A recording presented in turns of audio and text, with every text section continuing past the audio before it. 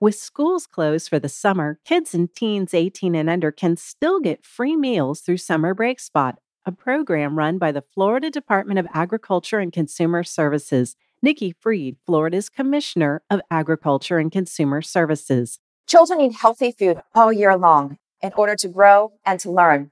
During the school year, many receive free and reduced price meals, the school breakfast, and national school lunch programs.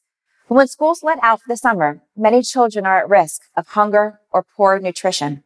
Summer BreakSpot was designed to ensure that children have access to nutritious meals that they need to grow, learn, and play, and help ensure their bodies and their minds are healthy and strong for the upcoming school year.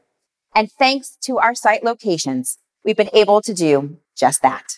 Summer BreakSpot sites are now open. No application is necessary, and thousands of meal sites are available across Florida. For more information, visit summerbreakspot.org.